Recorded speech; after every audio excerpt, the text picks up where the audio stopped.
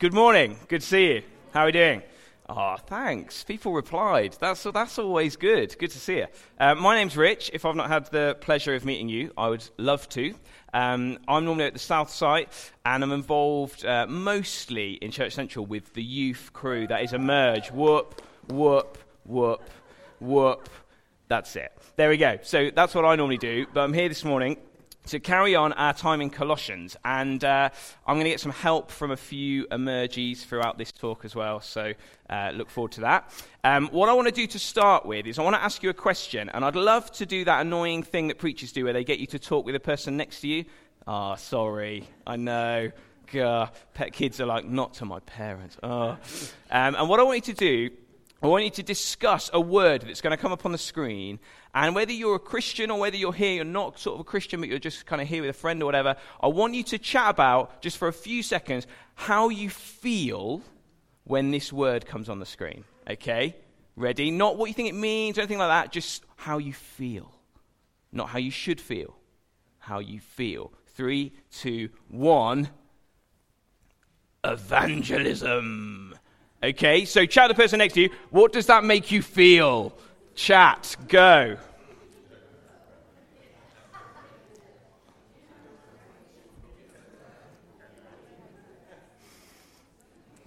Okay, 10 seconds, 10 seconds.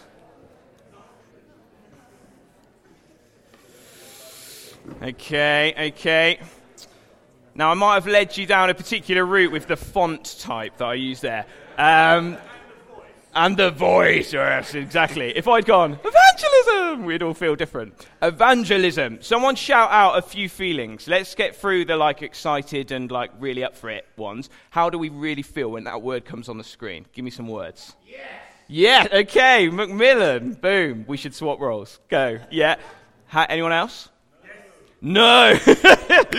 Love it. And therein lies the tension, right? Okay. Anyone else here? I heard some other words. Yes, okay, great. Come on. Oh, no, okay, right. Cringe, okay, good, yeah. Guilty. I think that's huge, isn't it? Guilty. I feel sometimes just kind of sadness. I think of stories where I could have done a bit more or where it didn't quite go as I'd like. Sadness. Excitement, yeah, but also a bit of It's strange, isn't it? I think evangelism is a word, and basically what it means, at its root, it's about sharing the evangel. Now that clears it up, and that just means good news about Jesus. So sharing Jesus with people, and we're going to talk a bit more about that in detail, what that actually looks like. But that's what it means. But how do we feel about it? I think it's a strange thing that on one level we all love it. Okay, we want to be in a church whose part of their vision statement is to see Jesus the most talked about person in Birmingham. Nobody wants the vision statement of their church to be to see Jesus the most talked about person in the church. And let's just keep it in, right? No one wants that. And no one looks up words for their new church when they move to a new city and goes, I want the worship to be good and I want it to be insular and stingy, right? No one wants that. But yet, I think there's a sense in which this word, at best we feel nervous at times, and at worst I think sometimes we can feel a bit ashamed of evangelism and the idea that we would want to share the faith with someone else. There's a lady in America called Becky Manley Pippert who's a brilliant evangelist. She's written a fantastic book called Out of the Salt Shaker. It's the book on evangelism. You should get it. And she says this, that evangelism, even though we know it's brilliant, often feels like something most of us wouldn't do to our dog, let alone our friends, okay? Right? Because even though we know it's good, it doesn't sometimes feel like it's a good thing. Now, I thought this in school. Some pictures of me are going to come up from me in school. I thought this, that's not me. That's me. One of them is me. So very shiny teeth at the top, strange thing with a pole there, strange hair. That's me. And I basically thought this. I wasn't a Christian. And I had this idiot friend called Steve also pictured. And Steve, you'll never guess what. Oh, pity this man. He was a Christian. idiot, and he was stupid, and he was a Christian, and he used to try and talk to me about Jesus, and he used to start conversations with me and say, like, what do you think about this, Rich? And we'd just mock him and bully him in science particularly, and including our teacher, which was funny for us, very horrible for Steve, I imagine. And it used to really annoy me that he would try and talk to me about Jesus. Okay, at times it did annoy me. Okay. But however you felt when that word came on the screen, I just want to for a moment begin here by just clearing something up and say, I am very, very, very glad that Steve talked to me about Jesus, okay?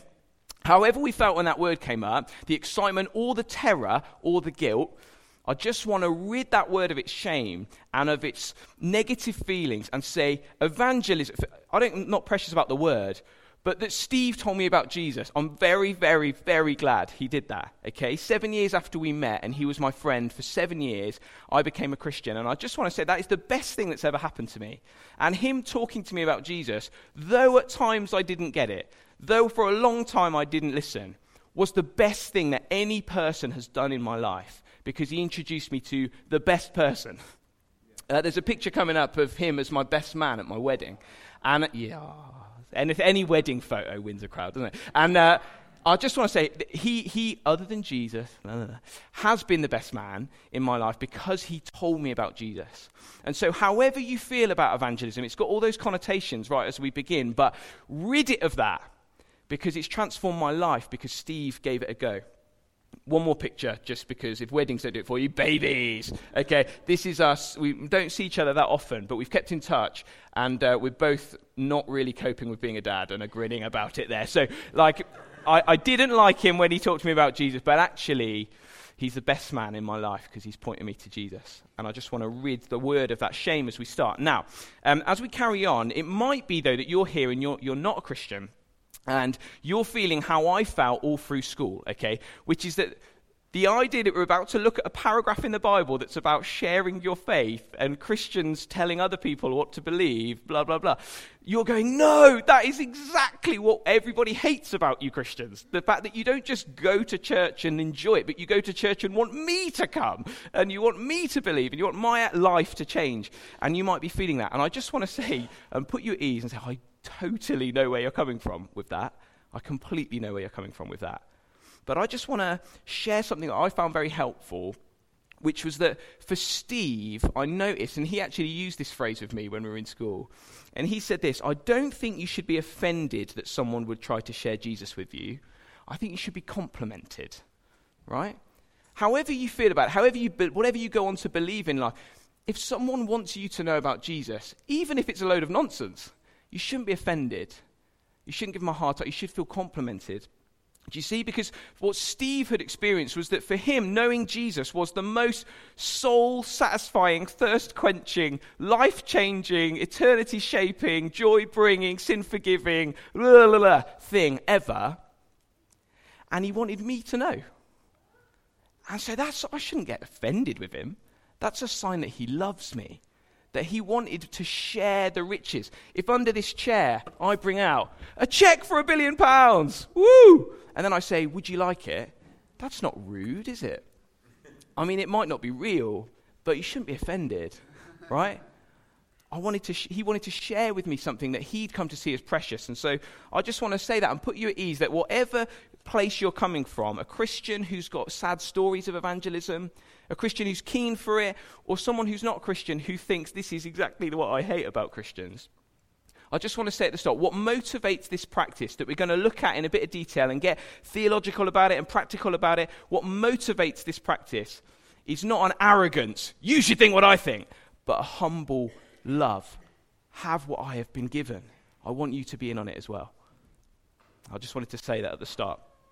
So let's dive in and see what God says about evangelism in this paragraph in Colossians. It's in Colossians chapter 4 and verses 2 to 6. If you've got a phone or a Bible, get it open. You've already got bored of my voice, so a much better voice is going to read this out for us as it comes on the screen. Yasmin Babington, everybody. Continue steadfastly in prayer, being watchful in it with thanksgiving. At the same time, pray for us also, that God may open to us a door for the word, to declare the mystery of Christ, on account of which I am I am in prison, that I may make it clear which is how I ought to speak. Walk in wisdom towards others, making the use of the time. Let your speech always be gracious, seasoned with salt, so that you may know how you ought to answer each person. Beautiful. Let's give her a hand. Thank you very much, Yaz. Great stuff. Okay, that's Paul's little paragraph, and he's done all the stuff about Jesus, hasn't he, like for the whole term in Colossians. And now he gets to this thing about, so how then do we take it out of the four walls of the church? And we're going to basically see two questions that he answers about evangelism. The first question is, who does it? Who does evangelism? Whose job is it? Whose responsibility is it? Okay, and the second question is, what is it? All right? Who does it, and what is it? Now, for most of the time, we're going to think about who does it, and there's a couple of tensions that I think we feel that we need to get our minds renewed on. You know, Paul says that if you want your life to be transformed, you get transformed by the renewing of your mind, okay? And we need to get some thoughts right about evangelism. Whose responsibility is evangelism? The first tension we feel is it God's responsibility or is it our responsibility, okay? Who is going to be the great evangelist in the world? Is it God or is it me? Now, Elliot Mitchell, up you come. Give him a round of applause. Okay, you take that, and this has not been rehearsed, so anything could happen at this point. And make it tense, okay, so that it's tight, okay? Ready? Now, very gently, and don't burn your hands because I'll get in trouble, and don't fall over because I'll get in trouble. Tug of war. Go. Okay, now there's a tension we feel in this question. Whose job is it? Elliot is playing the role of God, okay, result. And is it God's role? Now, if we think it's God's role and we start to go over that way and it's all God's role, what will happen to our evangelism? We will feel any motivation to do anything? No, because God's going to do it. So God's going to do it all brilliant. I just sit on my bum. I don't have to do anything. Fantastic. Great. Now, if we go the other end of the spectrum and we start to think it's all about us and the tension goes this way and we forget God and it's all about me and what I do, I might be very busy, I might be doing a lot, I might be pretty tired actually, mightn't I? Because I'm sort of feeling the pressure of doing it all. I might be really about evangelism, but I might also have given up because I'm just so tired. Now, what we need is somehow to hold the tension. What is it in terms of God's role and what is it in terms of my role? Okay? Tug of War 1 is over. Elliot Mitchell, everybody. Well done. Now, let's look at verses 2 and 3 of this paragraph and see what Paul says. Is it, you alone can rescue, you alone can save? Or is it, we must spread the word of his... Which is it, okay? Who's right? It's Christian worship leader war, okay? Who's right? Now, let's look at verses 2 to 3. What does Paul tell the Colossians to do in verses 2 and 3? It will come up on the screen. What does he tell them to do? He says, pray. Pray. If you want to see Jesus, the most talked about person in your family, street, city, planet, pray. Because there's a very real sense in which this is God's job. In a very real sense, it's God's job. And we therefore must pray. We must ask things of God. Hello, God, could you please blank, amen. We must pray. We must pray. Now, Paul, okay, is no slouch in evangelism, all right? He's like transformed the world by doing evangelism. So we'll get to that. But even Paul says we must pray. We must begin by praying. To be fruitful as an evangelist, to see our carol concert change lives. We must pray because it's God who's got to do it. It's God who's got to do it. Just to bring this home, I'm going to ask you a question, and I want you to just have a little show of hands, okay? Who would agree with this statement? The notion of bringing someone else to become a Christian is quite difficult. Okay, who would agree with that? Let's see some hands. The idea of bringing someone else to be it's pretty tricky, right? Bad news, you're all wrong. Oh, stick with it. You're all wrong. It's not quite difficult to bring someone else to be a Christian. It's impossible. You saw where it was going. It's impossible to bring someone else to be a Christian. It's not quite difficult, okay? It's not really hard. It's impossible, because what it means to become a Christian, you know what the Bible describes it as? It's not a cherry on the top of your life. It's not dressing up a Christmas tree and a few rules here, a few regulations here, a bit of life change. Becoming a Christian is that you would have your very heart changed, that your inner being, not on the outside in, but from the inside out, is different, completely different. It's heart transplant that we need and that we want people to have. We want their very desires and affections to be changed. Elsewhere in the Bible it says it's going from death to life. And so of course it must be God's role. No wonder we feel a bit bad about our evangelism. No wonder we find it quite hard. It's impossible to see that happen in a person's life. Death to life doesn't happen. I've never done it. Now, what if we knew someone who had a really flipping good track record at bringing life from death, and we could bring him into the equation? What if? That would change how we feel about our evangelism, I think, wouldn't it? What if we knew someone who was good at taking dead things and bringing them to life? Think about the creation. In the beginning, God created the world, and it was dark, wasn't it? And chaotic, and there was a void there. It was just kind of nothingy.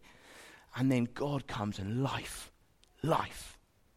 Everything you've seen on planet Earth too. Because he can do it. These dry bones, weren't they? They were very dry. And Lazarus was dead, wasn't he?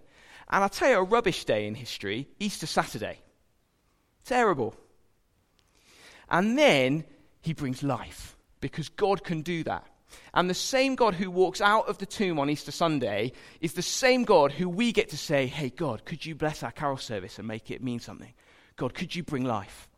Could you do that?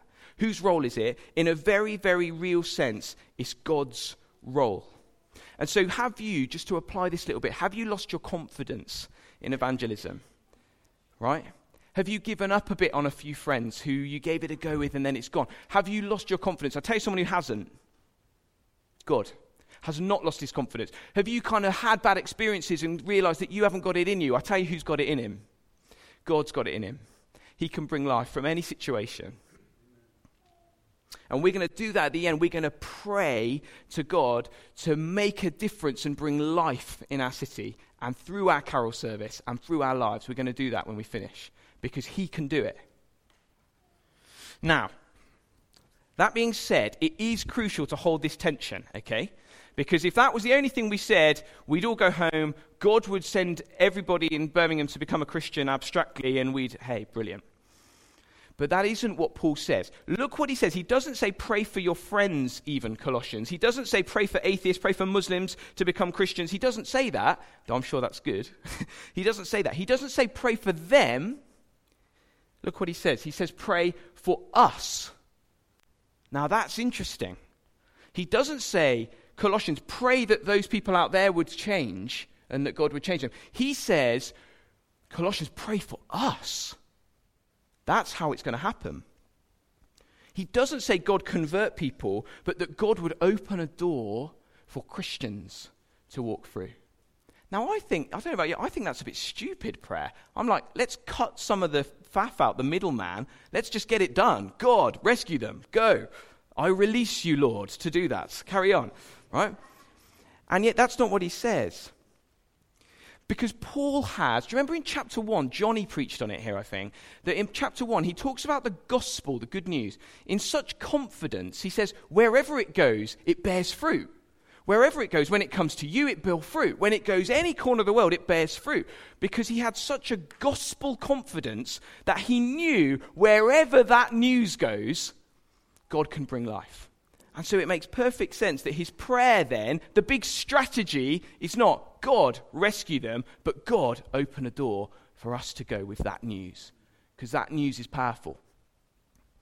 God's plan to rescue people, okay, is to use people he's already rescued. That's his big idea. That's why we plant local churches in places.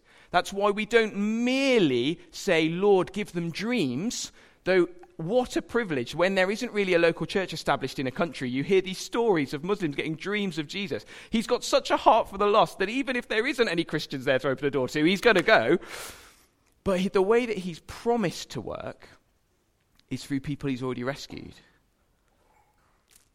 Through people who know him. And so, is the whole burden of your friends on you? No. Take a breath. Phew. Okay? He's the great evangelist. He's the one who's going to woo them. He's the one who all the glory goes to. Hallelujah. But how is he going to do that? He said he's going to do it through Christians who speak the gospel. That's his big strategy. Now, it doesn't feel like often that we're making a difference, does it, in the world? It doesn't, no offense to the West Side, I would say this at South Side as well, it doesn't look like we're going to change Birmingham, does it?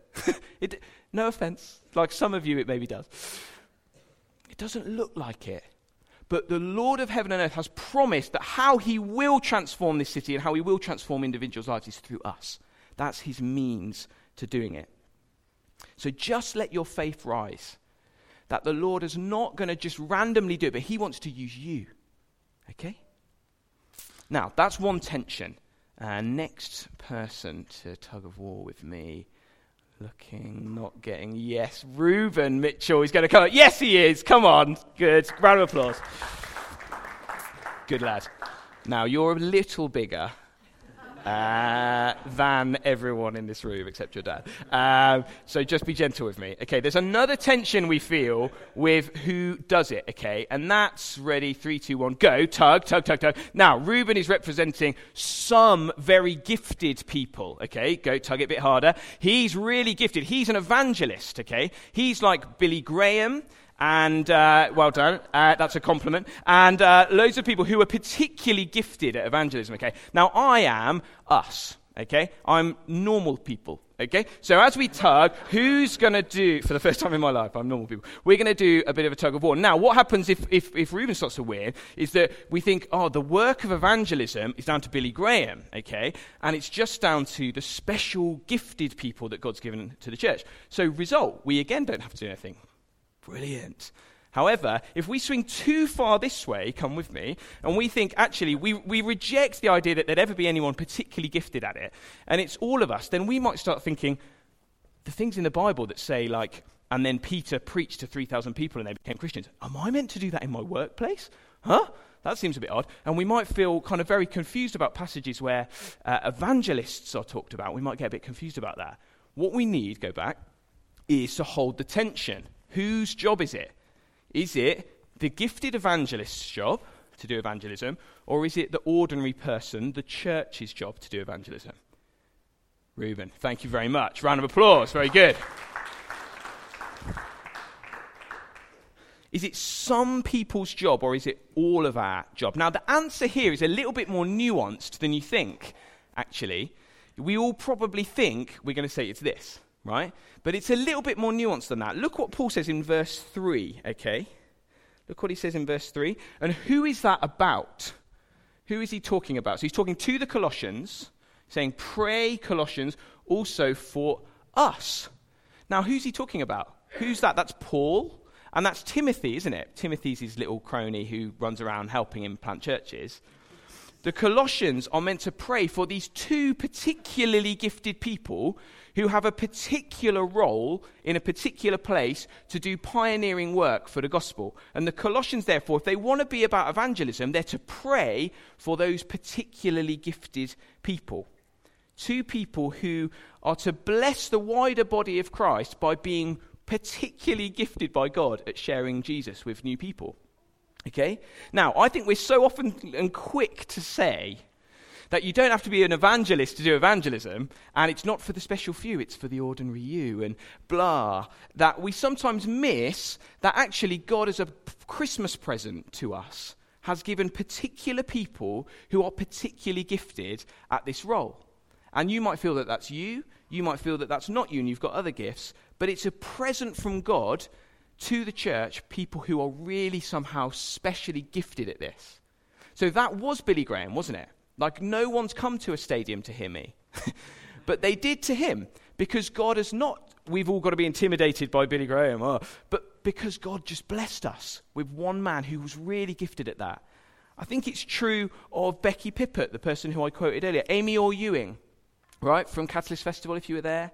Michael Ramsden, who's coming to the ICC in February, he's just really good at it. It somehow clicks. He's not a superhuman. I haven't seen his halo, but God just blesses him when he talks about Jesus. Adrian Holloway, New Day people in our family of churches, doesn't matter if that name doesn't mean anything to you. I don't think he's got a halo, But when he talks about Jesus, people could become Christians. And it's true in my life. Steve, was not a particularly gifted evangelist, but Steve took me to hear someone called J. John. Has anyone heard of him? Okay, oh, cool. I hadn't at one point, and he sort of tricked me to go to an event and hear J. John. And I'll be honest, didn't really love it. But then a year later, when God had gone like that with the snow globe of my life, and I was going, oh, what do I do? I turned on God TV. Now, let's just leave it there. Some of you will love that, and that's great. And it's a mixed bag. And on God TV, I might normally have just skipped it on a channel, but I saw on God TV J. John. I thought, I know that guy. How do I know that guy on God TV? That's weird. And at that moment, J. John said probably the same thing as he'd said a year before, but somehow it clicked, and I became a Christian in front of God TV because of J. John. Now, Steve did a lot of groundwork, but there are some people who are particularly gifted at it. I think it's true of Rich O'Carroll, who we pray for. He just seems to just be good at that in a way that he maybe isn't good at loads of other stuff. I think it's true of Johnny Mellor, and I checked with him. Johnny, am I allowed to say this? And he was like, if you have to. I think it's true of Johnny that when he communicates the gospel, it somehow clicks a bit, right? Which is why it's a huge privilege to me to be able to bring my friends to hear him, or to bring my friends into an event where someone with a bit more gift than me can do some of the work for me. And we shouldn't be intimidated by that. And just as we shouldn't rely on that, we shouldn't despise it either. And so good news, two of the most gifted communicators of the gospel that I've ever had the pleasure of meeting, Anna O'Brien and Johnny Mellor, are going to communicate the gospel at an event next Sunday. And I get to think about bringing my parents. I think my parents are coming. A couple of friends from NCT think they might come. Can't work it out, but might. And that is a brilliant thing, because where I might struggle at times, we get to use the gifted evangelists in our church. Now, that being said, we've got to hold the tension, right, haven't we? We've got to hold the tension. Because just look at verses 5 and 6. Who is Paul talking about in verses 5 and 6? They'll come up on the screen. Who's he talking about here? Walk in wisdom. He says, let your speech, that you may know how you ought to answer people. See, it is true that there are some particular individuals, but it's also true that you and me, even you and even me, can be used by God. Let your speech, Colossians. Do you remember chapter 3? Who is it in Colossae? Children, parents, slaves, masters, wives, husbands, normal people, in normal things, in your normal world. You can play a part as well. It's the church as they live their lives and do their thing and honor their bosses and live in such a way that draws questions from the world occasionally. God is calling us, not just Johnny, but us. And I think that's brilliant, because can you imagine the privilege that it is to be a mouthpiece for the God of heaven? And he doesn't want to just give that present to Rich O'Carroll and Johnny.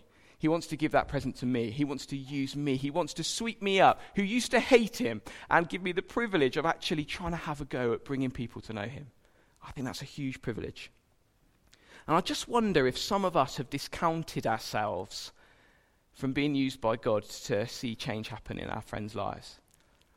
I wonder if Stevie, he discounted himself for 7 years when he would accidentally get drunk a few times and therefore he'd blown it.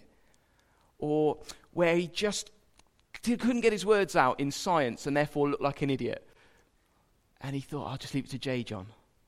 I wonder if Steve thought, nothing's happened for 7 years, so I'll just give up. He might have done. But God wanted to use Steve. God didn't want Billy Graham in my science class. He wanted Stephen Forrester in my science class. And Steve Forrester was not a hugely gifted guy. He'll probably listen to this because he likes to keep tabs on me. Steve, love you. But he wasn't a hugely gifted evangelist. But he allowed God to use not just the special ones, but him in the real world. And we often, I think, get stuck on evangelism because we have some if only this or if only that. Like, I'm up for evangelism, Rich, but if only I was a bit cooler, because then I'd have a bit more relevance, right? Or if only I was in a more prestigious role so I could speak with more authority. Or if only I didn't have this flipping prestigious role so I could actually be free to speak with some more authority.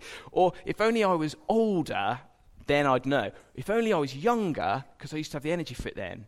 We have these if-onlys, but that is not true. God does not want an older, cooler, younger, more relevant, more clever, more authority, less authority person to do this. He wants you to do it. He wants to bless you as you really are. Have you discounted yourself from this? Have you given it a go, but it didn't work, so you've stopped? God wants to use the real you and the real me to do this. Don't discount yourself. Where is there a door that God might be opening, not to me, but to you? Or you? Or you? Lots quicker, so that we finish on time. We've thought about whose role is it, whose job is it to do this evangelism stuff. Is it God's? Yes, it must be, because he can bring life from death. But he has chosen to use Christians to share the news. Which Christians? Evangelists, absolutely, brilliant. Let's get people to carols, but also ordinary you and me, the local church, doing our thing day in, day out. But what is it that we're actually meant to do, okay? And we'll kind of finish with this. This is kind of where we're going to wrap up for a few minutes. What actually is it that we're meant to do in evangelism? And there's one more tension. The Mitchell of them all. The biggest Mitchell, Mark Mitchell, everybody. Come on up, come on up, come on up. Here we go. I am scared about this. Okay. So there's a tension. Don't pull me out. Oh, just see me flying out that window. Yeah, okay. Right. So there's a tension here. Is it our walk or is it our talk that's important? Now, Mark is representing walking because he's very athletic. And what's really important, and I'm a talker. Now, if we don't hold this in tension, what happens is we just start going over that way. And and what's important is how we live. Now, if we go over this way, then what we'll be is we'll be the kindest Christian you've met. Okay? It's all fictional. And we would be very, very, very good at blessing people, walking with people over years, crying with people, listening to people, blessing people, buying them shopping. We'd be holy, we'd be living well, okay? But no one would ever know why. That'd be a shame. Over this side of the tension, we've got the people who are just sort of jibber-jabber, come on over. Just talkers, and I tell you what, we over here, we have got our 3-point sermon ready. We've got our outline. We know when someone says, how are you? Saved, can I tell you how? And we've got all our words sorted, all right? But the thing is that people will hear that gospel and it will bounce right off them because you're not actually living a life of love that reflects this gospel. And words on their own, oh God, they're so ugly, aren't they? Right? We need to hold it in tension. We've got to be people who live lives and lives that speak with our mouths as well, so that people know why Mark's living lovely life and why my words down this end of the spectrum actually mean something because they see it in my life. Tension held. Thank you very much, another Mitchell. Very good. Let's just think about that for just a few more seconds. Verse 5 and 6. Verse 5 is a walk verse, isn't it? And verse 6 is a talk verse. Work 5 is a walk verse. Your walk is important. You're not just called to speak, but to shine where you live. Not perfectly, but genuinely, we're called to look different, live different. And that brings a responsibility to us, doesn't it? That does bring a bit of a weight there. There's a responsibility to live different. It also, I think, brings a huge dignity to every act of obedience that you've ever lived out. Every time you've ever submitted or stooped or served or blessed or been obedient or been kind. Any time in the playground you've not gone there on the crude banter. Forget the ones where you did. Forgetting what's gone, but straining forward. But when you don't, that counts for something because our walk is important. And it makes a difference. Every time we've sat and made small talk with someone at time for tea, and the talk's not been about Jesus, but we've just been kind to that person, that matters. That matters. And every time we've blessed someone, that matters. It brings huge value, I think, and dignity to any act of love, because it wins a hearing for this life-bringing gospel. It's a beautiful thing to do, and we should not just speak, but shine. And do you know what Stevie Forrester? I ignored his words for 7 years, but his life I couldn't ignore. Was he perfect? No. If he was in my youth group, I'd be pulling my hair out about him. But he was different, and somehow that just, when my snow globe got shook, I knew who to ask, because his life had counted for something. But at the other end of the tension, and this is literally where we'll stop, the other end of the tension, words are needed, aren't they, at some point? And we can just so know that it's not about just being someone who shouts, that we go right down the other end and we never actually explain news to people. And what a shame that would be. Verse 6 is a talk verse. We're here to speak gracious words and know how we should answer people. We're to open our mouths and not just let our lives do the talking, but actually with vocal cords and language and air, I'm trying to make this as clear as possible, say stuff. Right? Becky Pippert says that we must live the faith we share, but we must share the faith we live. Right? We must live out the faith we share, but we must share the faith we live. We've got to walk the walk and talk the talk, if you like. And which have you forgotten? There'd be different ones of us in the room. Which have you forgotten? Which tension end have you fallen off? Where are you ignoring your life, but you think you're doing good because you say the word Jesus in a conversation every now and again? But where are you loving, living, blessing, befriending? But it's been a while since we've tried to say, actually, I do think it means this. Or, my church is a lovely church. Why don't you come? Why don't you come and have a little look? Words are crucial. Which have you forgotten? Now, I think, just to land this, we're often down on evangelism because we think, I've been there and I've done that, okay? I had my time. And I feel this. I had a job before I was the youth worker for Church Central where I was basically like trying to be an evangelist. It never really went that well, but with students. And I sort of felt like I had a lot of opportunities then, but that's kind of then. But God's not worried about then. He's worried about now. And I can sometimes get so down about, I've given it a go, or it didn't quite work. I've got these half stories, friends who profess faith and then didn't, or whatever, that I'm just going to stop. I'm just going to leave it to Johnny for a few years. And I think that's a shame. Because though we'll never do this perfectly, okay, and Steve didn't, and J. John didn't, but we get to point people to the one who did, to the one who walked the walk, who lived such a life of love that people just couldn't help but be drawn to him.